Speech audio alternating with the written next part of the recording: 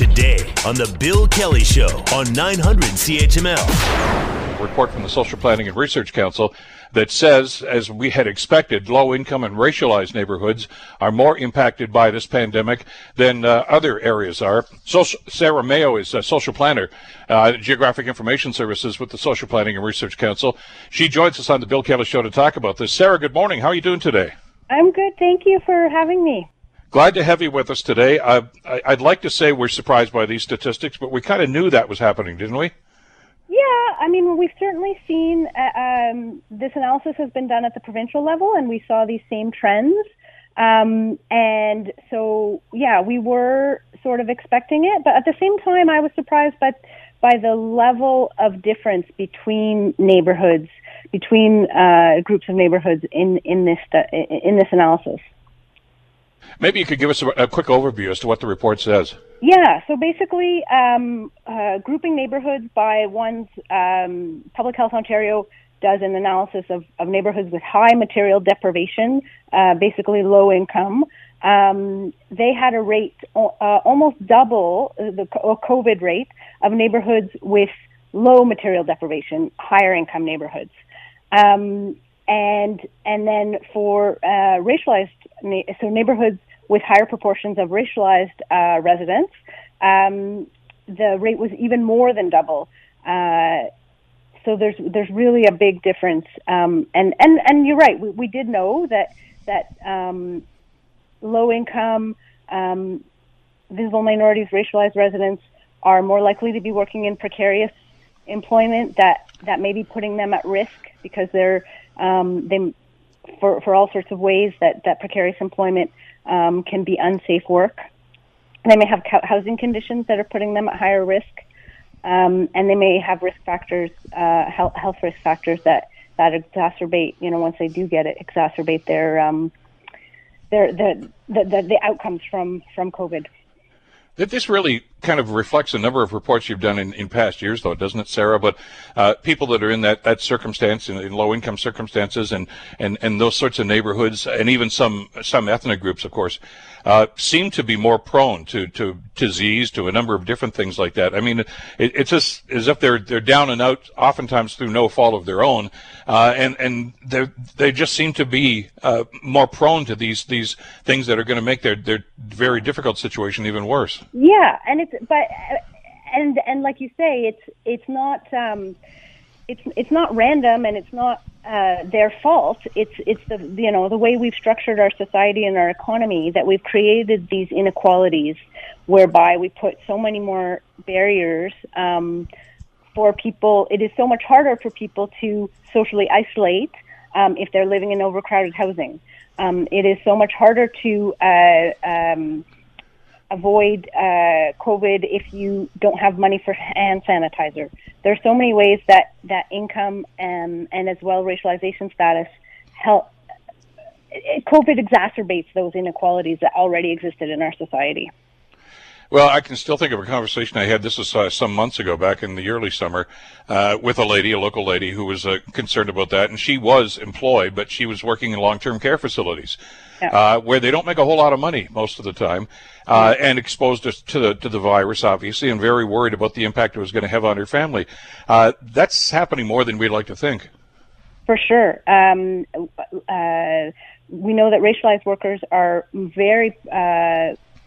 a much higher representation among personal support workers who are at high risk because of the population they're dealing with, and also you can't socially distance, obviously, in that kind of work at all. You're very physically very close to the people you're working with. So it's racialized workers are definitely at higher risk. We knew that, and now we have data to support that. And then the next step is, how do we make sure that whatever recovery plan we do focuses on those populations that have been most impacted, as well in job losses.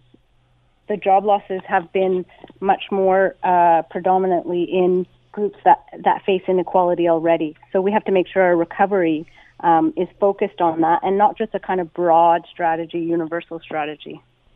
Well, and we've seen this happen. I mean, we keep talking about, for instance, the hospitality and restaurant industry, and they're slowly and surely starting to open their doors once again, but with less staff. which is precarious employment, and of course even those who work in those facilities as servers, etc., are often only making minimum wage anyway. So, the first of all, the concern about exposure, and the second of all, of course, is the income situation. You said though that we need to address this problem as we decide on a recovery policy. Are we doing that? Is that even a part of the conversation with government officials at all three levels? I think that there seems to be growing consensus around it because the data is really so stark, and how we've certainly in Hamilton, we've been talking about social determinants of health for a long time. Code Red was obviously a big wake-up call to the city about how income and demographics really affects your health. Sarah, I remember a report from 1997 when I was first on council that you and Don Jeffrey, of course, was on Social Planning and Research Council at the time, raising red flags about what was happening and the long-term impacts on that, and we're still talking about it in 2020. We're still talking about it, but I feel like now COVID has really made people wake up and realize, and so we're hearing that same message from multiple voices, and so we're seeing more and more consensus around there's still way more that has to be done, but I think there is hope that there is going to be more of a focus on rebuilding an economy that has that makes sure that we don't perpetuate these cycles of inequality.